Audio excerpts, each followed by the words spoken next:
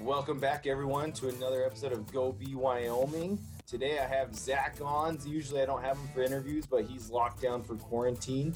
And today our interview is going to be Lindsay Dossett. She's a third-generation landman, partner of her own land brokerage out of Gillette, Pacer Energy. Let's get into the interview, Zach. Cool.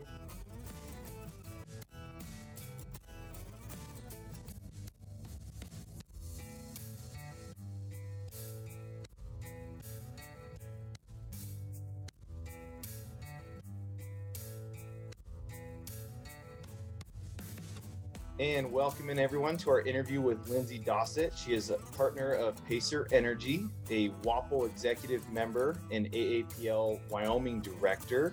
Lindsay, thank you for jumping on and giving us a little bit of your time. Hey, no problem. I'm glad to be here. Awesome. I want to jump into your history, Lindsay. You are a third generation landman. Is that right? That is correct. I never got to meet my grandfather, but he started off as a landman down in Texas in 1960 at Temple Industries. And then about early 1970s, he became an independent landman and then brought my dad into the business in 1974 down in Texas. And then, it was in the late 70s. My mom was in Louisiana working for an oil company, and that's where my dad met her.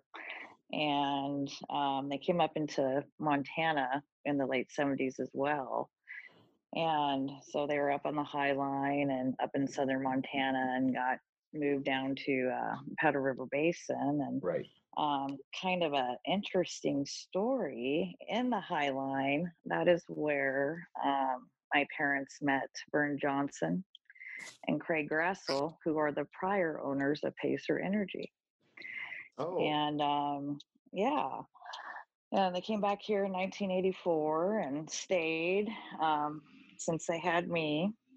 And I used to go with them, during the summer on jobs and just kind of be a kiddo at the courthouse, play around, sneak from the candy dishes the clerks have there. Yep. And play underneath the tables and stuff. And then I kind of, when I graduated, I started doing land work in high school. My parents never actually wanted me to do this. They thought it'd be great, but they saw downturns and they didn't want that for me. Mm-hmm. But got into it, and I absolutely love history. And I just love this business and the history. I'm a woman. I kind of like some gossip, and that's what those records are, Yep. So, so I love working with people, and I've just loved it ever since. So I've been at it for about 18 years now. Awesome. Yeah. Well, I kind of want to dig into a little bit for some of our audience that may not know what a landman does. So you kind of talked about it a little bit where there's travel involved. You got to do some digging, some research, and kind of talk a little bit about, some of the roles that a landman has to do.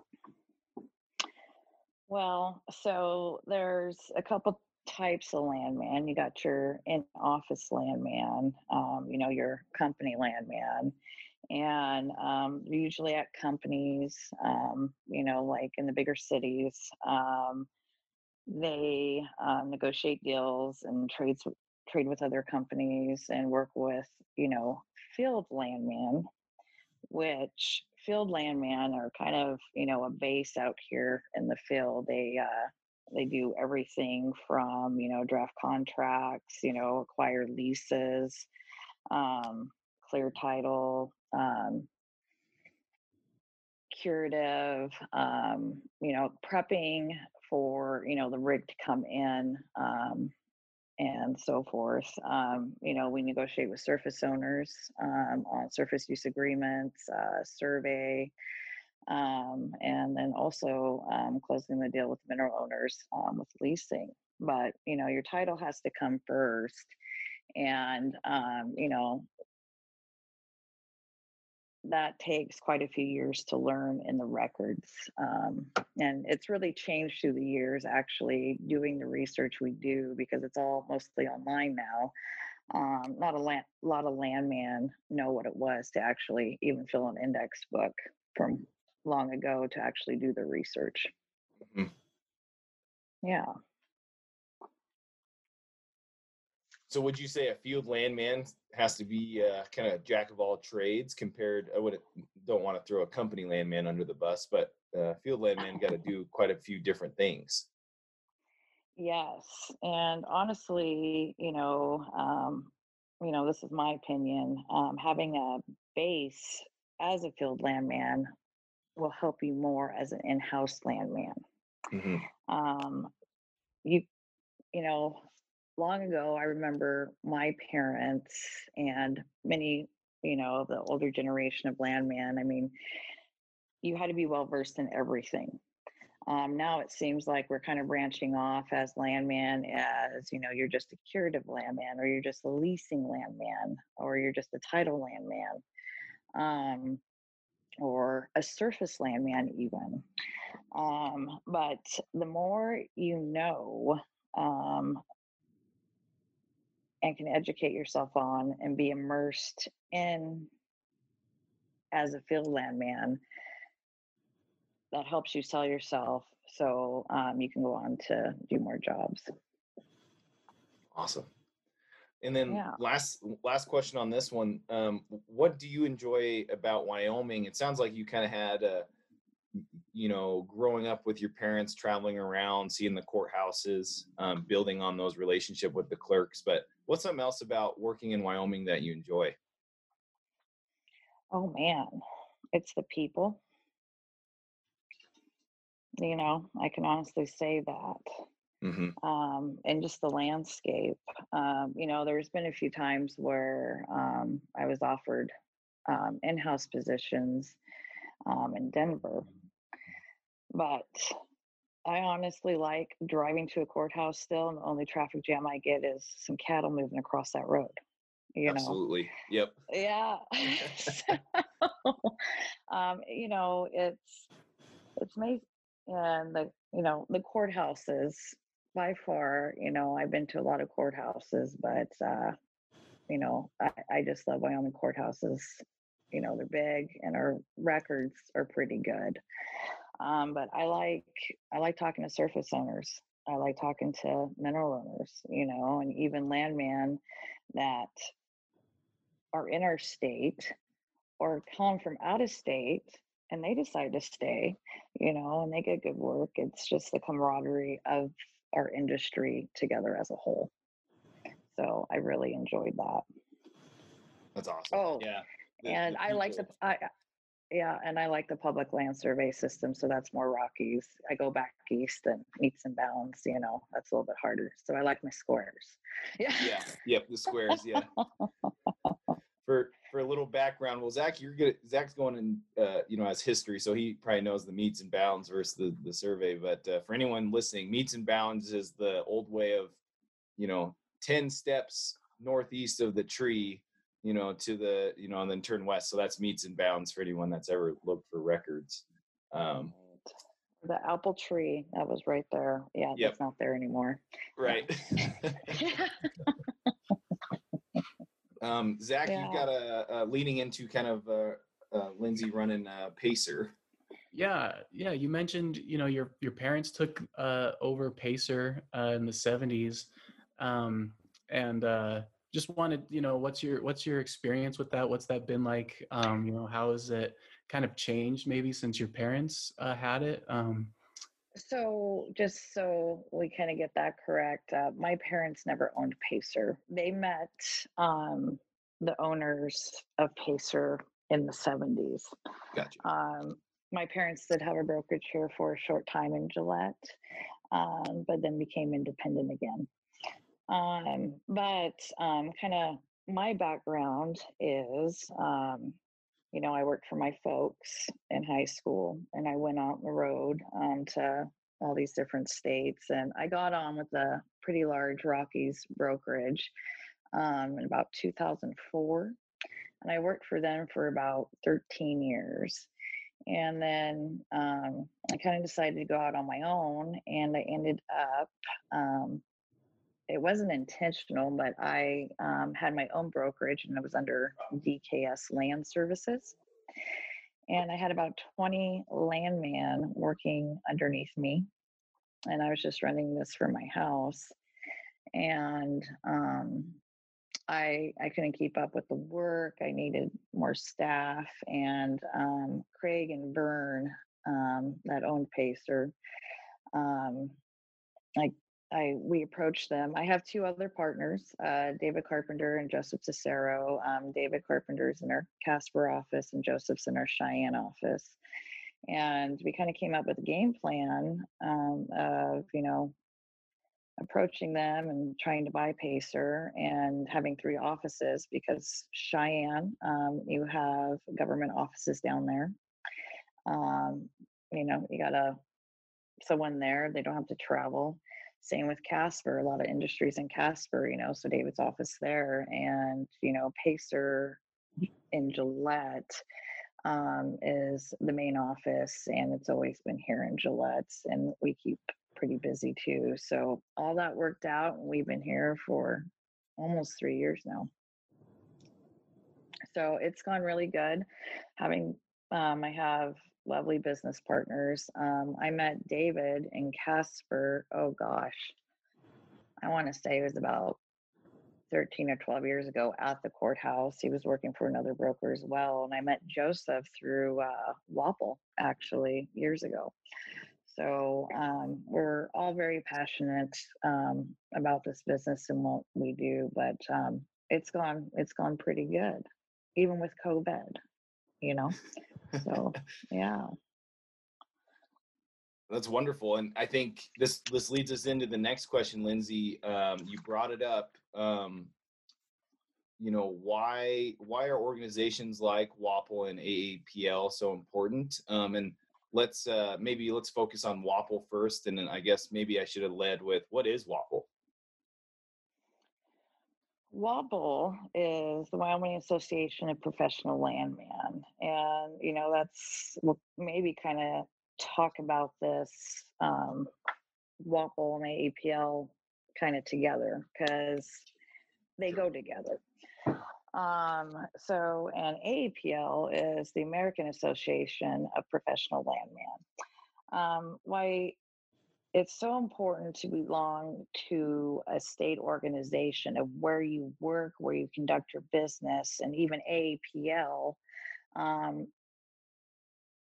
to the National Association, it holds you to a much higher standard that you're going to commit yourself to be, performing as a land professional to a certain standard ethics, dealing fairly and honestly, you have duties and principles with, us talking to mineral owners and surface owners,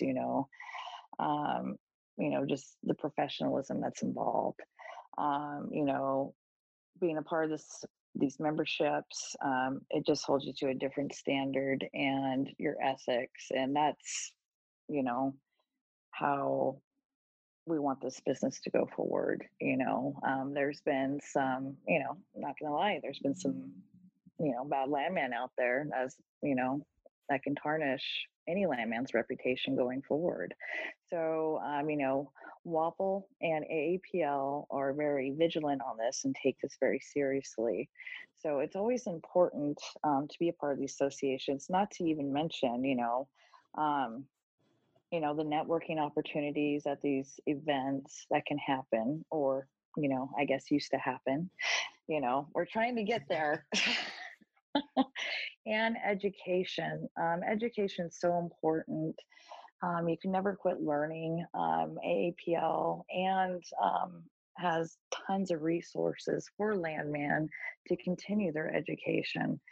Even Wapple, Wednesday in Cheyenne at the Red Lion, Wapple is having a mixer, and then AAPL the next day is having an educational seminar. Got some great speakers there. We got Marion Dingle Davis, and she's speaking about Wyoming geology. And we got Chris Koski, and he's speaking about eminent domain. And Eric Thompson is speaking about secondary recovery. So we got some good topics. Unfortunately, with the COVID happening, I hope we have a all right turnout, and hopefully these will be taped so we can make these events viewable to our members. For sure. Yes. I think Zach's got a question. Yeah, All right. I was gonna say, maybe you talked about the importance of education too. What are maybe some things people get wrong when they think about landman, or when they, are talking about it? Right. So, some landman, as we get hired by companies and run title, some landman will actually, even though they were hired by a company, will use someone else's title to try to make a profit off of it for themselves. So they might try to buy the minerals underneath of it. So these associations, ethics of there can't be a conflict of interest in for yourself, especially if a client hires you. So these associations hold us to those ethics that we can't do that, but that does happen.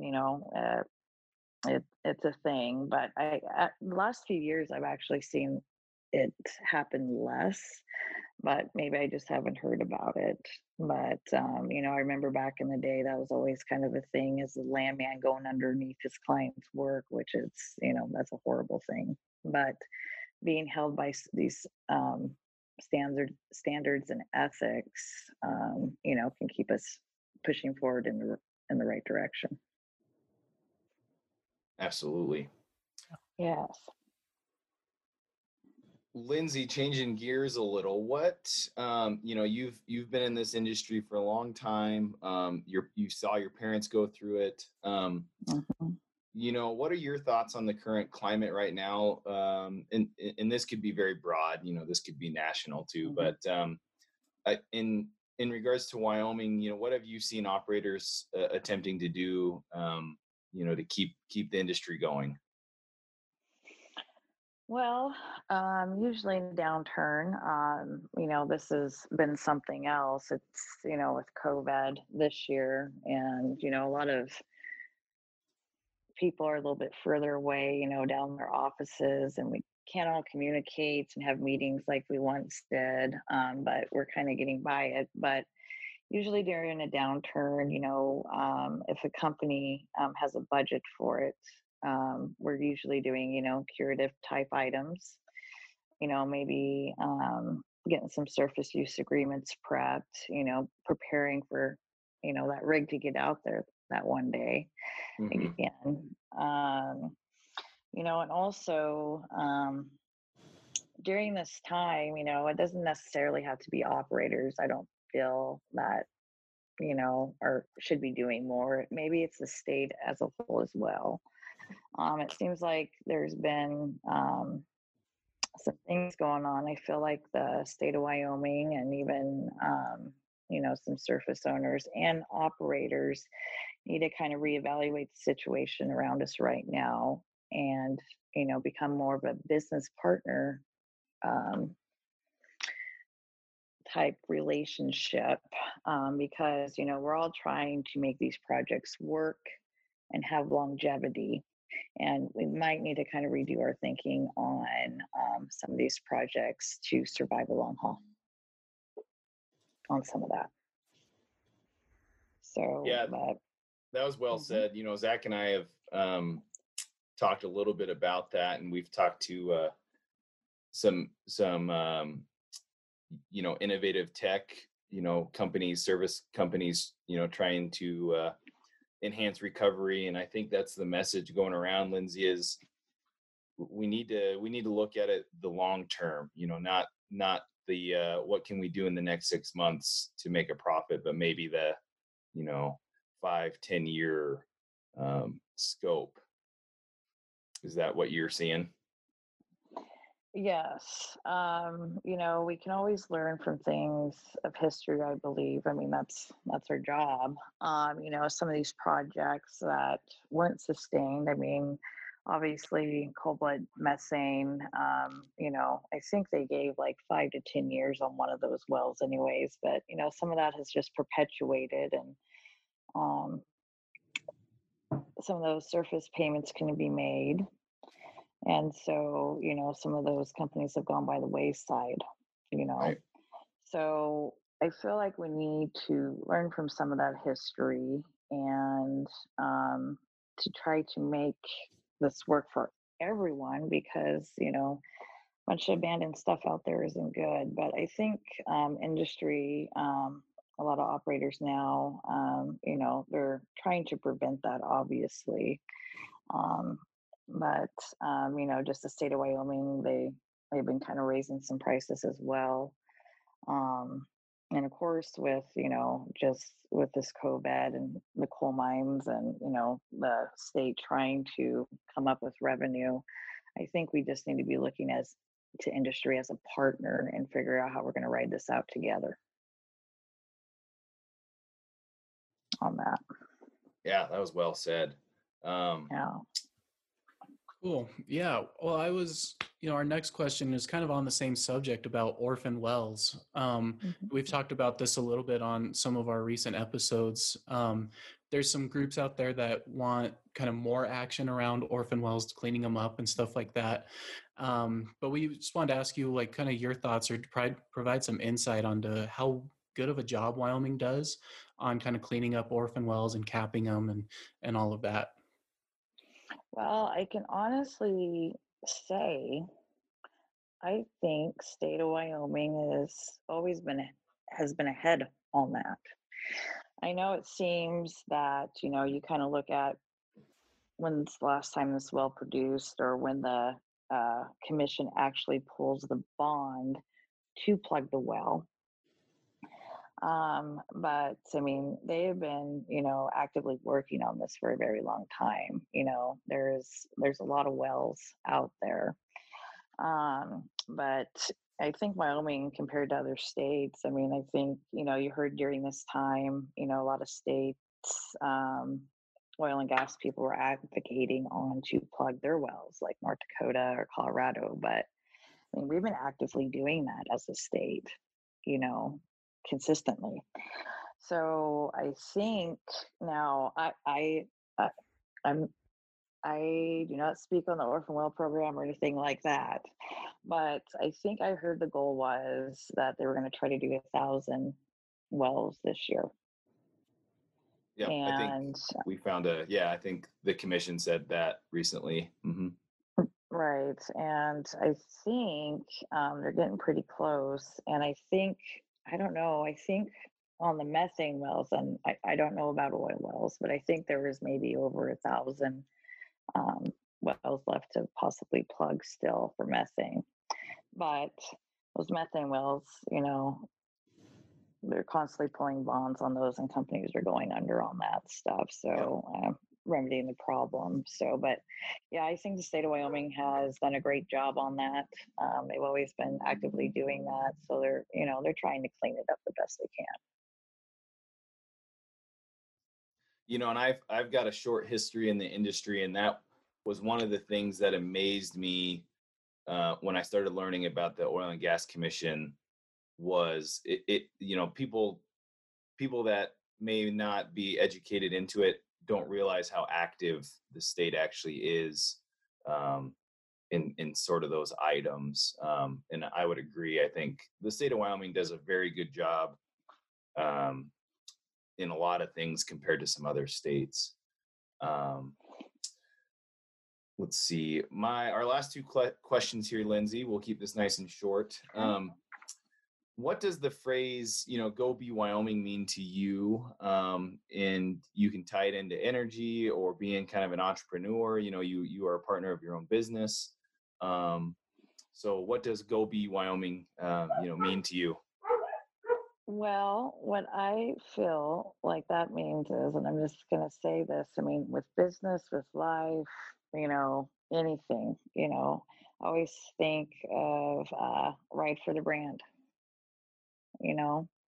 You're helping your neighbors. I like I said, I just love the people here in Wyoming and what we stand for. And I feel like we have, tons of grit, determination. We're very hardworking and, ethics and morals. And, I feel like we just have a lot more sense of community.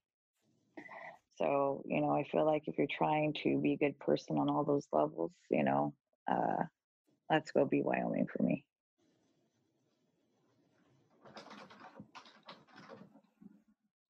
That was, I don't think I can add anything to that. Zach, I think we've got one last question and we'll send Lindsay on her way.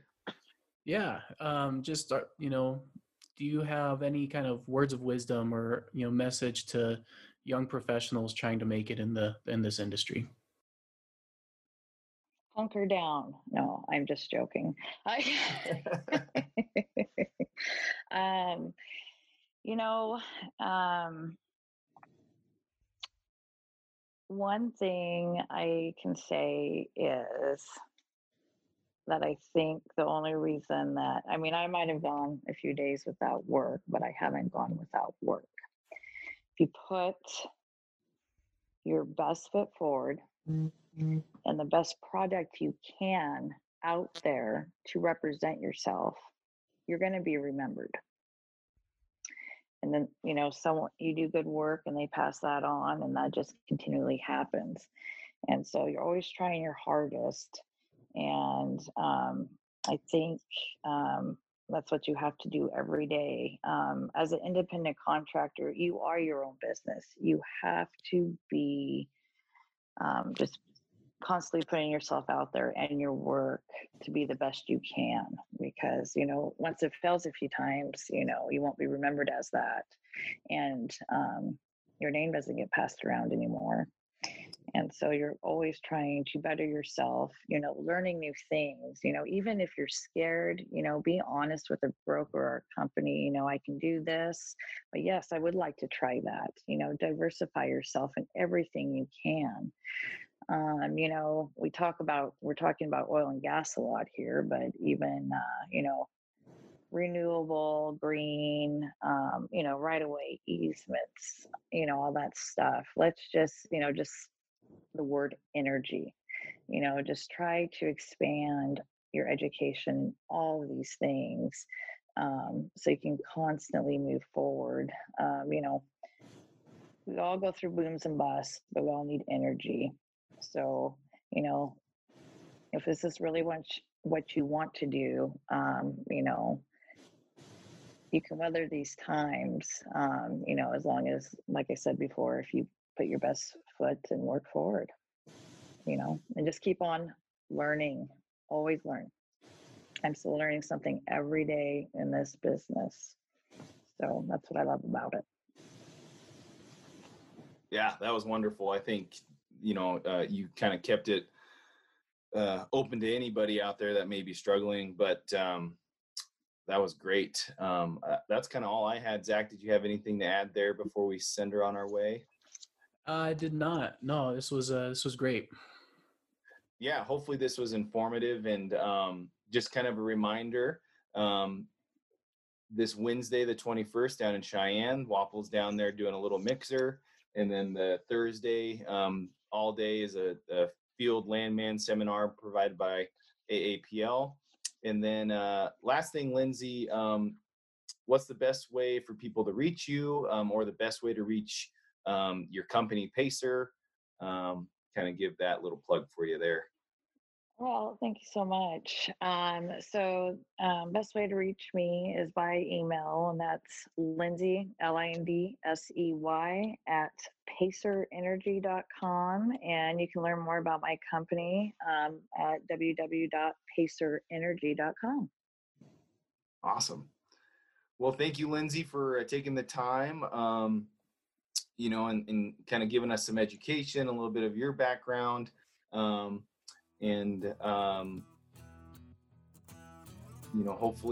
Hopefully we talk again soon, and hopefully the Wapple and APL turn out very well. Yes. Well, thank you so much. It was nice talking to you guys. Thank you.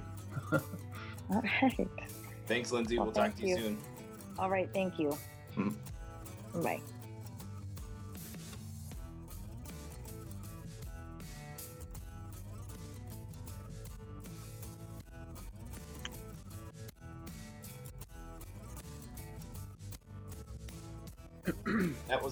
That was our interview with Lindsay Dossett from Pacer Energy. Zach, what's kind of your reaction here? I thought it was very informative. Yeah, no, I agree.